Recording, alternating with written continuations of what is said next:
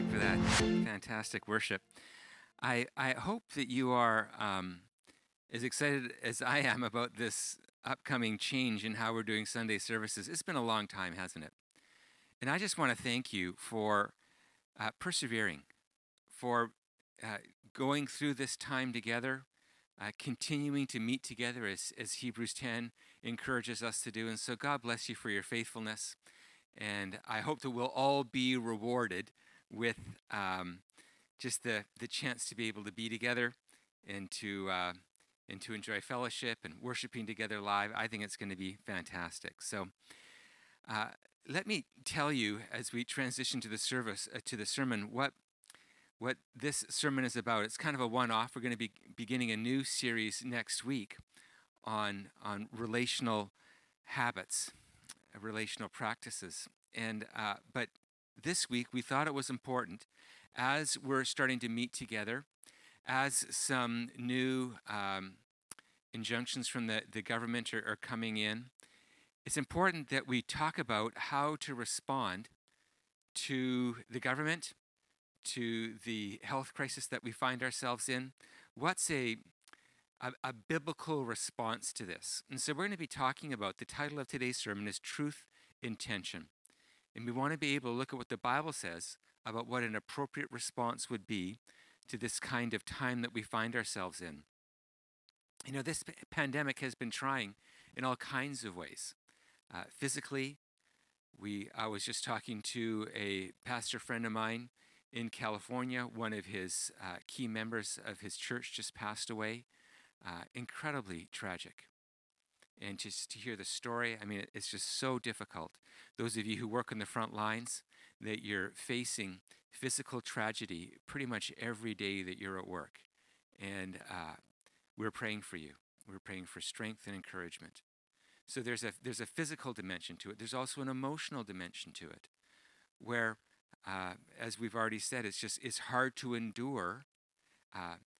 There's so many dimensions to this: the fear of it, the isolation, all the question marks. What does this mean for the future? So there's lots of emotional stress that we're feeling. But what we want to be able to focus on this morning is there's also some spiritual stress, if we can call it that. And we want to be able to look at this spiritual dimension and examine how this is affecting us and how we're to respond. What we find is that there seems to be two basic biblical values that we find ourselves in tension with. Now, I'm going to be going through lots of scripture today. And so what I would encourage you to do is to take some screenshots and then to look up these Bible verses, because I think that there's no replacement for you to be able to study God's Word directly in order to know how you're going to personally respond to the things that you hear today. So what we want to be able to do is look at these two. I mean, it's far more complex than this, but just it's only a short sermon. So we're going to look at two kind of two biblical values that seem to be in contrast with one another, that reflect how we might respond to the pandemic that we find ourselves in, even if we consider it a pandemic. We're calling one side practical and the other side prophetic. And so let's just go through some scripture verses that support both sides of how we could respond in this time. Looking at the practical side, in Matthew 22:39, it says this: love your neighbor as yourself. I think the primary response that we need to have as Christians is to stay in love. This is going to be easier said than done, and we're going to talk more about this in a minute. But I pray that we would be a people that reflect the primary concern of Scripture, which is to love God and to love our neighbor. This needs to be what guides us. Now, if we simply look at that verse, we go clean and simple. We just do what's most loving. But then the question becomes, what's most loving? Well, there's kind of a prophetic side that sheds some light on this. Revelation 13, verses 16 to 17. This is what's described in the end times. Now, you'll we can read this and kind of roll our eyes and go, well, that's the end times. And, I don't think we're there yet. Well, Paul described us as living in the end times when he was alive 2,000 years ago. So we're living in the end times. And here's what's spoken in Revelation 13, verses 16 to 17. It also forced all people, great and small, rich and poor, free and slave, to receive a mark on their right hands or on their foreheads, so that they could not buy or sell unless they had the mark. Again, can we buy and sell without having a mark? Well, yeah. I mean, we're not there yet. But how does a society get there? Well, it starts a lot more innocently, doesn't it? And so over time, more and more restrictions are put on people, less and less freedom is experienced, and we end up in that kind of situation, which is described as the Antichrist ruling the world. So are we there? No, we're not there. But how would we get there? And do we have eyes and ears to see what's going on in the spiritual realm and how to appropriately respond at this time? So those are two tensions. One is just love your neighbor. You don't even have to think too deeply about it. Just do what's most kind. And then the other side says, well, there is another thing going on in the spiritual world that we need to be aware of, and it would be unloving to ignore that. Let's do another one. On the practical side, John 3:16, for God so loved the world. This is one of the most popular verses in the Bible, and it's true, that God loved the world.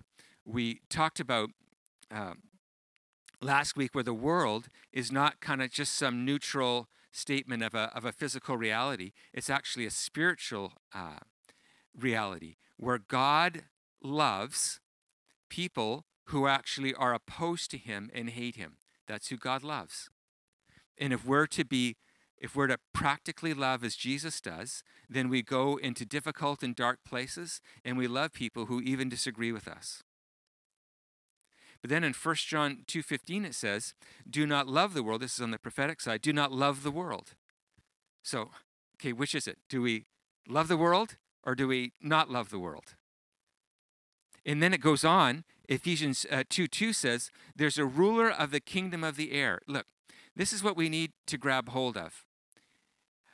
It is easy, I think, in Western society to think that the government, the world that we live in, is mostly neutral.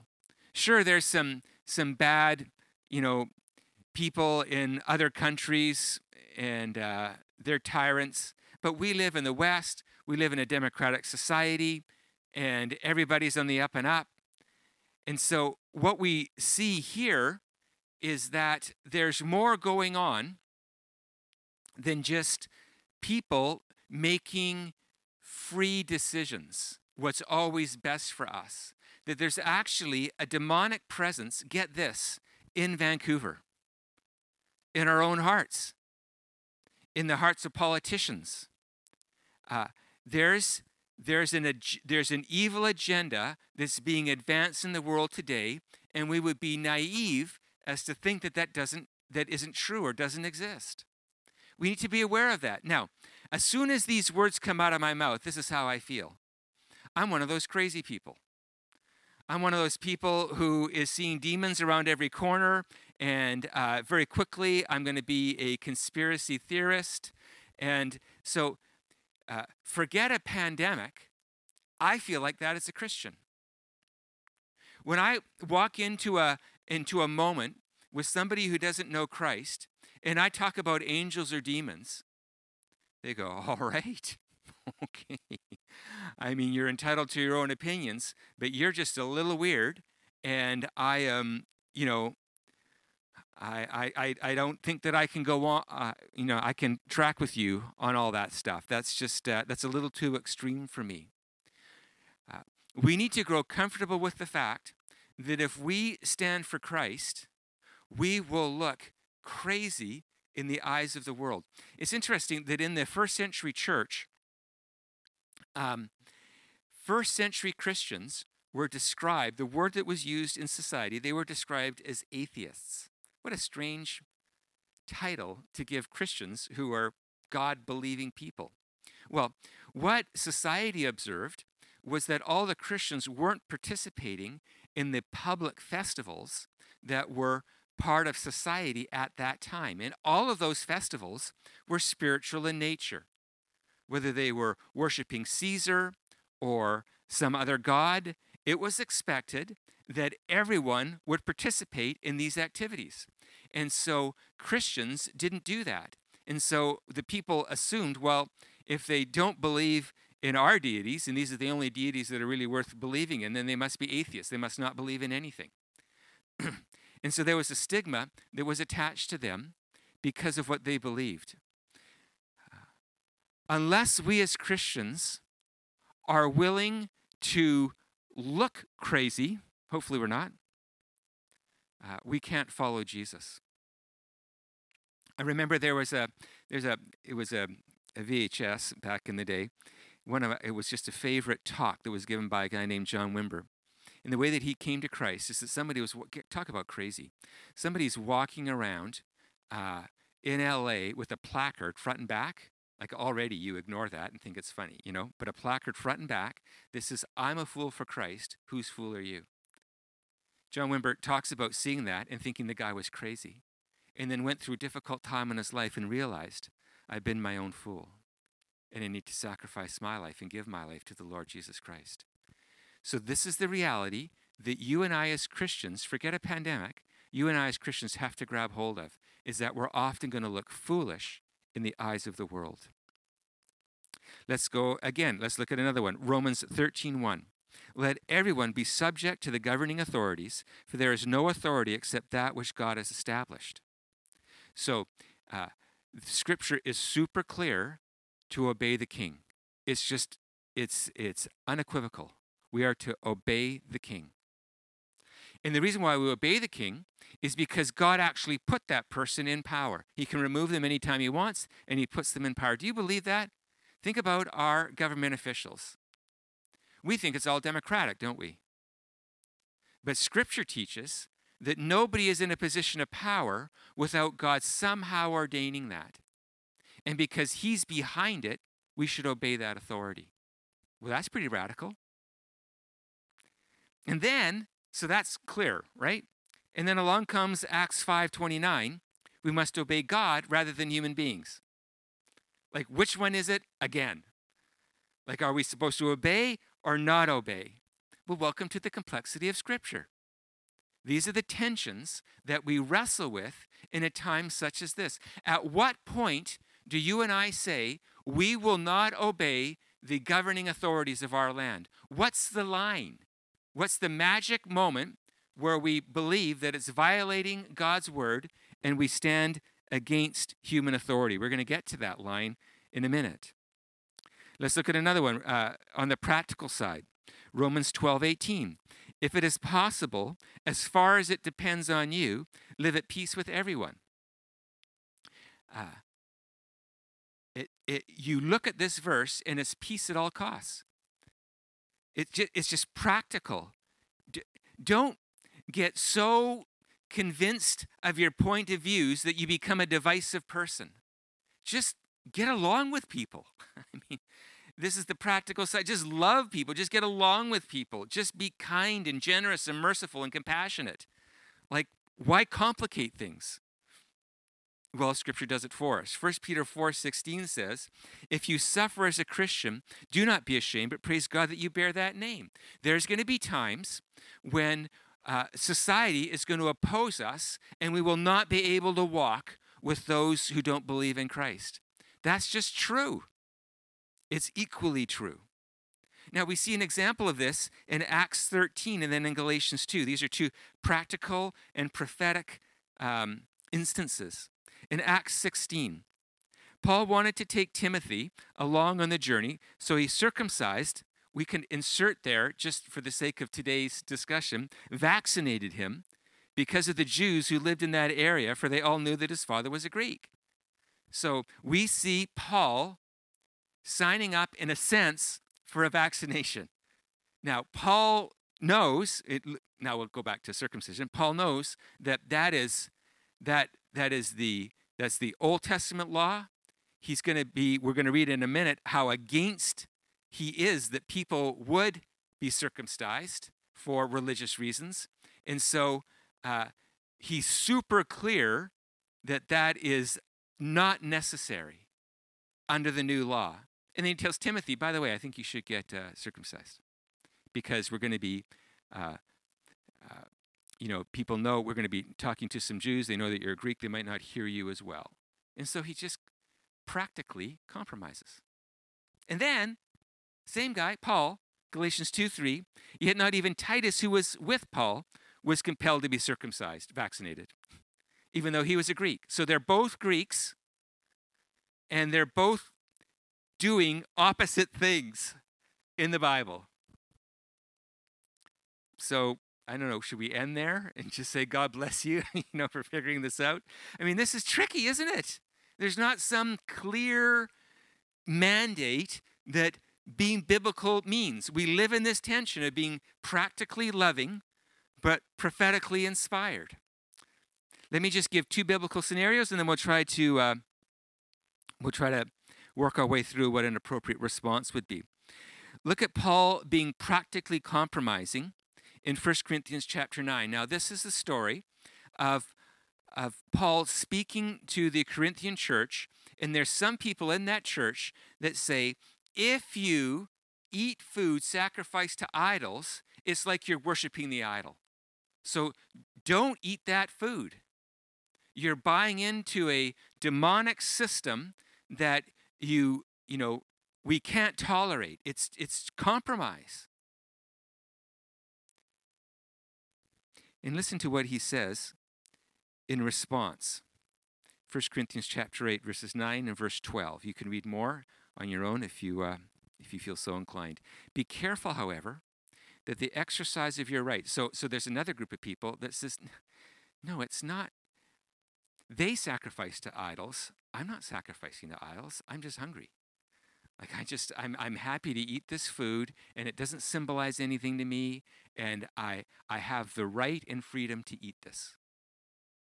Can you see some of the parallels here to what we experience today?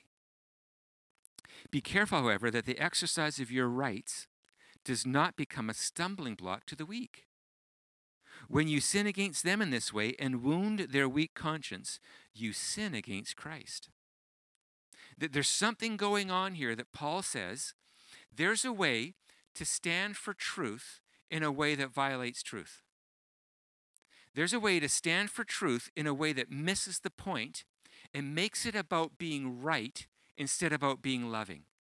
And the Bible consistently describes love, describes truth as a description of love. That there's not some other kind of truth out there, biblical truth, that isn't about being loving. And so Paul says, look, you might have some opinions on some things that are going on in your church or in society, but I compel you to be motivated by love and how you behave. You can have your opinions on things, but at the end of the day, don't violate somebody else's weak conscience in the name of you doing what you think is right. No, you offend Christ if you do that. That's being practically compromising. And of course, we also see Paul being prophetically confronting. In Galatians chapter 2, in verse 11, this is Peter comes and he knows that he's no longer under Jewish law, but he starts to eat with the Jews and only eat what the Jews are eating. He starts to separate himself from the Gentiles inside of the church. And so this is what Paul does. Paul calls Peter Cephas. When Cephas came to Antioch, I opposed him to his face because he stood condemned. So he says, look, this is wrong, and you can't do this. This is against the gospel. And he stands up for the truth because the truth is most loving.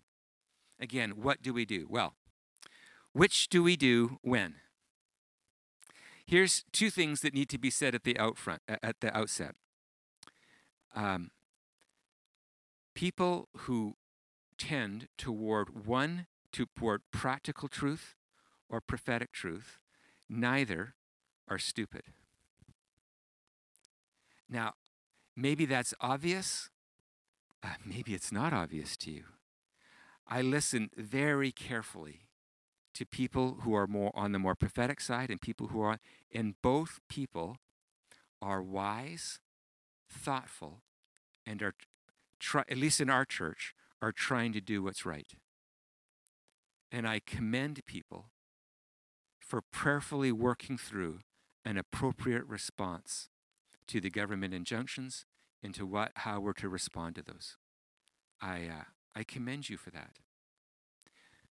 Our church, the Christian church, will quickly disintegrate if we start labeling people who don't agree with us as stupid and idiots, ignorant. One of the things that I am so grateful for every nation globally for is that every nation has this amazing ability to be able to hold things in tension with one another and not divide unnecessarily. And I pray that we have the grace to do the same. So there's reason on both sides, solid reason, contradictory reason. And there's also fears on both sides. Here's where it gets tricky. Some of the fears, let's say that the fear of people who think we should all get a vaccination. There's a fear, there's a physical fear that we or our loved ones or innocent people could die. That's a legitimate fear, is it not? It's a legitimate fear. And it's a fear that could cripple us and blind us. Because there's something bigger going on than just physical death. Can you believe it? But the Bible teaches there's something worse than physical death. We can have a legitimate fear get out of hand. On the other side, we'll talk about people who are nervous about getting vaccinated. What's the fear on that side? This is a slippery slope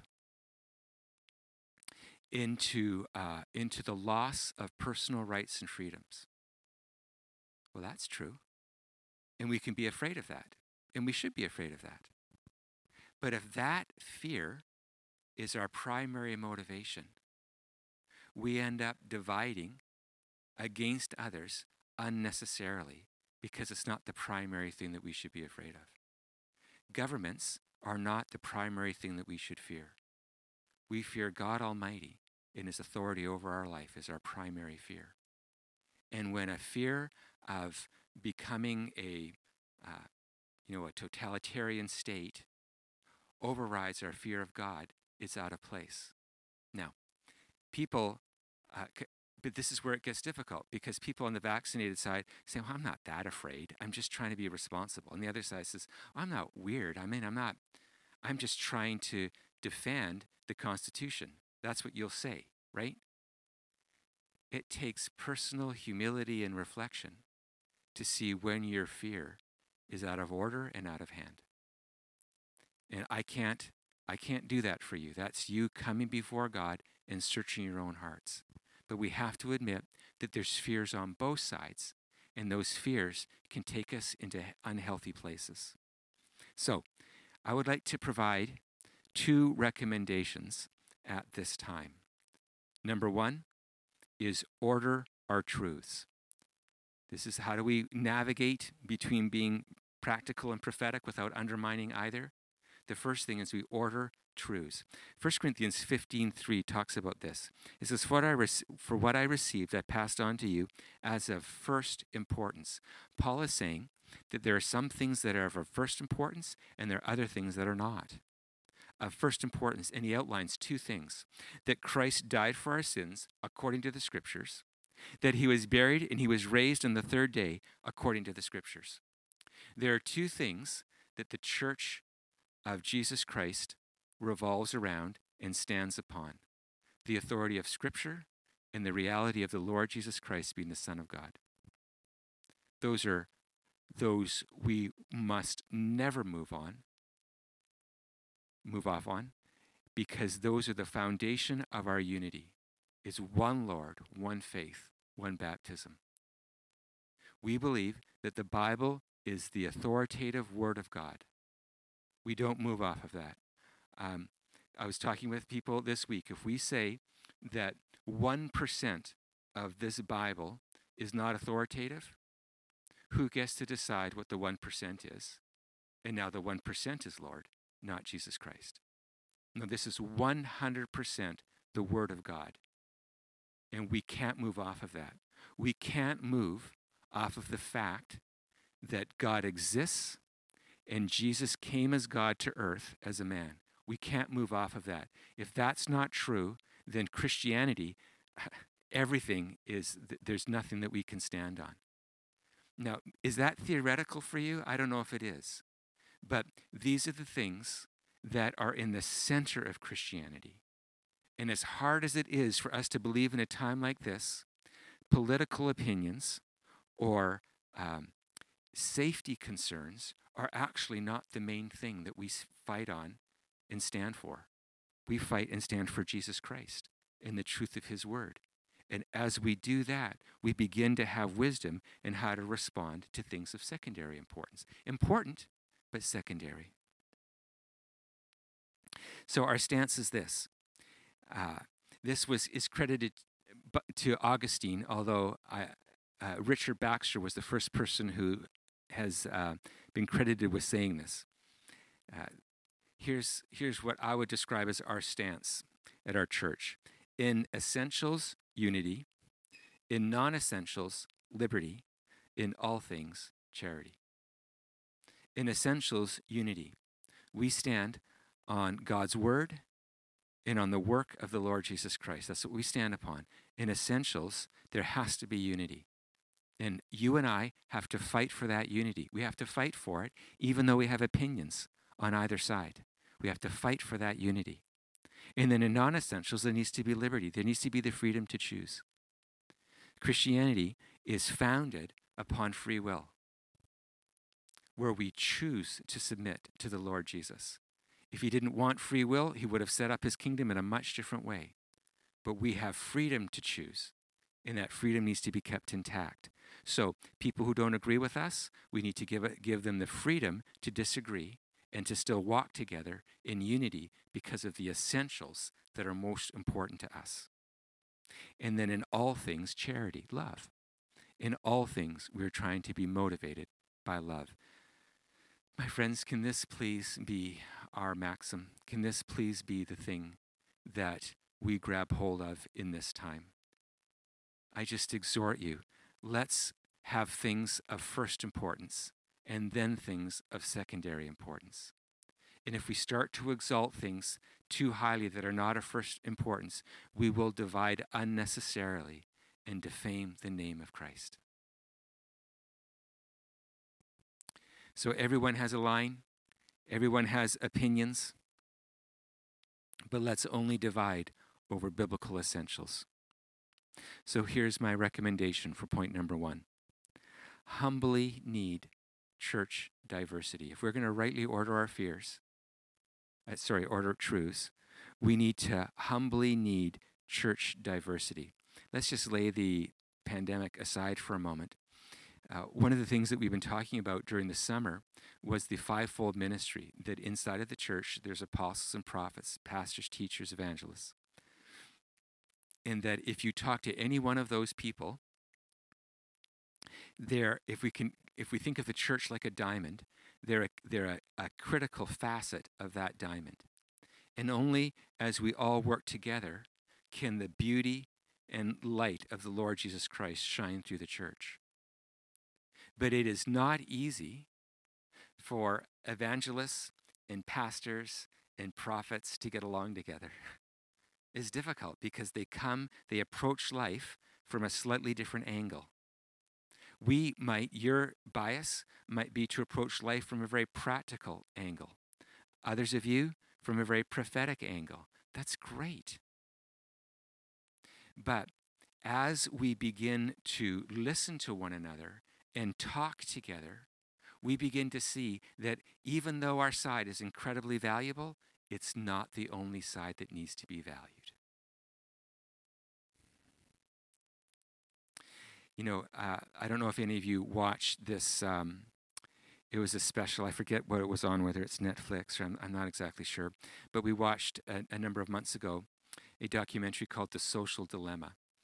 And what this documentary was talking about and I think it's quite obvious that that if you're on any kind of social media, that as soon as you click on something that you're interested in buying or a story that piques your interest, then there's an algorithm that the subsequent advertisements are going to be skewed to what you're already interested in.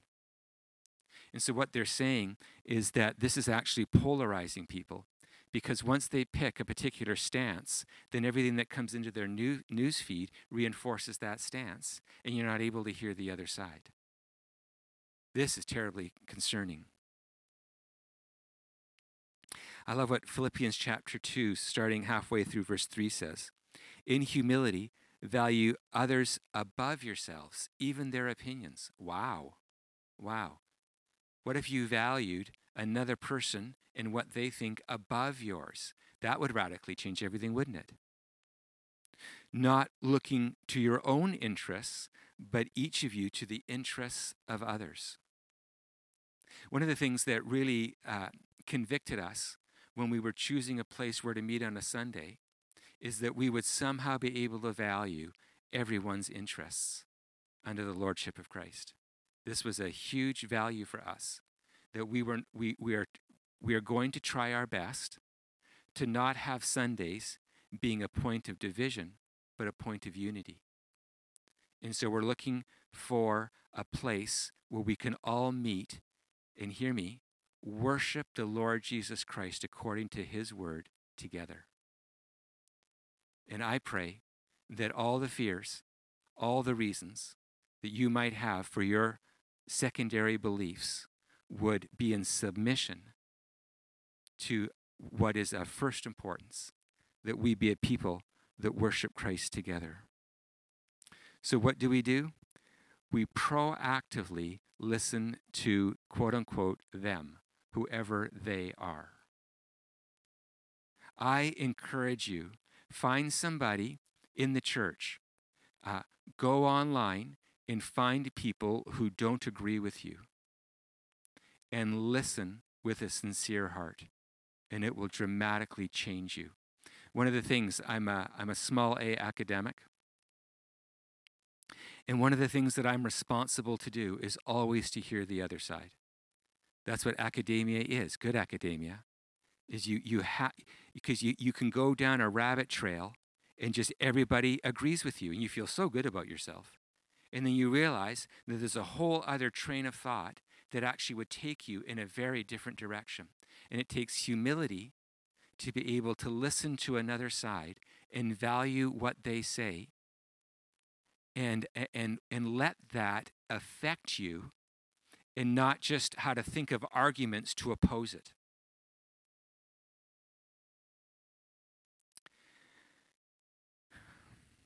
This is how we will order our fears.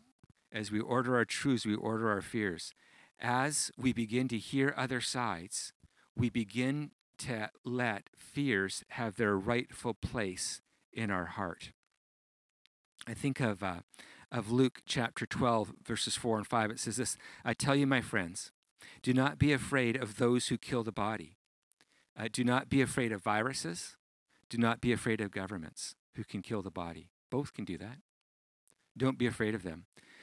And after that can do no more. But I will show you whom you should fear. Fear him who, after your body has been killed, has authority to throw you into hell. Yes, I tell you, fear him. Our fears get rightly ordered when we let the body of Christ minister to us, and we see what is of first importance, and we align our fears according to biblical priorities. So the first is to order our truths. And the way that we order our truths is by beginning to be in conversation with those who don't agree with us on secondary issues, non-essentials. And we begin to let ourselves be affected by that in humility in order to better reflect Christ. Secondly and finally, we walk in love. Galatians 5, verses 13 to 15 says, do not use your freedom to indulge the flesh. Rather, serve one another humbly in love. For the entire law is fulfilled in keeping this one command: love your neighbor as yourself. Listen to this, and this is my plea. If you bite and devour each other, watch out, or you will be destroyed by one another. The Bible is very clear in Ephesians 6 that our fight is not against flesh and blood. Our fight is not against flesh and blood. There's powers and principalities that have a very, very clear agenda to dethrone God and to divide his church. And I plead with you that we would join together in not letting the enemy win in dividing the church of Jesus Christ. I implore you, do not let things of secondary concern, valuable but nevertheless secondary, divide us as the body of Christ. Please, let's oppose the true enemy. And the true enemy is not, a certain political party or a certain health officer. No, it's demonic powers. And this is who we oppose always. So what is the recommendation here? Well, is to practically love with prophetic courage. I'll say it again. We practically love. We're always motivated by love. But there will always in the church be a prophetic edge where we don't just love everybody and everybody's just fine and it doesn't matter what you do. That's unloving. If I'm a parent and I don't have courage to confront evil, I'm not loving. And so we love everyone, but there's a prophetic edge to how we love. In Ecclesiastes 7:18 it says, "It is good to grasp the one, but not let go of the other. Whoever fears God ultimately, will avoid all extremes." Do you see how that's true now? When God is our first fear, then our other fears find their rightful place in our hearts. But we need to hold things in tension, and this takes faith. Takes faith. It's unnerving to not be in a camp. It always feels better to be in a camp, doesn't it? But we need to have the humility and the faith to hold things in tension and to choose love in the midst of that tension. So what does this look like here? First, it was proactively listening to people, truly listening with your heart, not just to prove your argument, but truly listening. Here is to practically love. The Bible says that we're to love our enemies. Certainly we should love the church. And so can we please set about, wherever you find yourself in this spectrum at this time, can you please love? I plead love.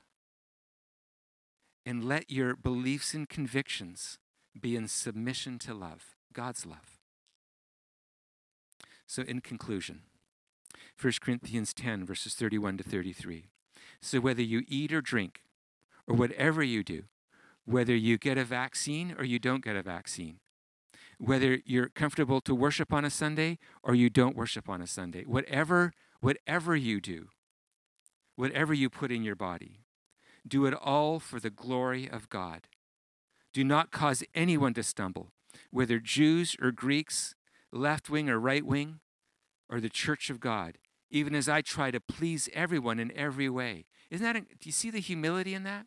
I'm trying to please everyone in every way because I only want there to be one dividing line in humanity between faith or not in Christ. Everything else I'm willing to work with because he is what matters most, and our relationship with him is what matters most. For I am not seeking my own good, but the good of many, so that they may be saved. You know, one of the things that I've been reading is Martin Luther. And he talks in great detail. It's easy to go online and look this up. He talks in great detail about his response to the plague that was at his time.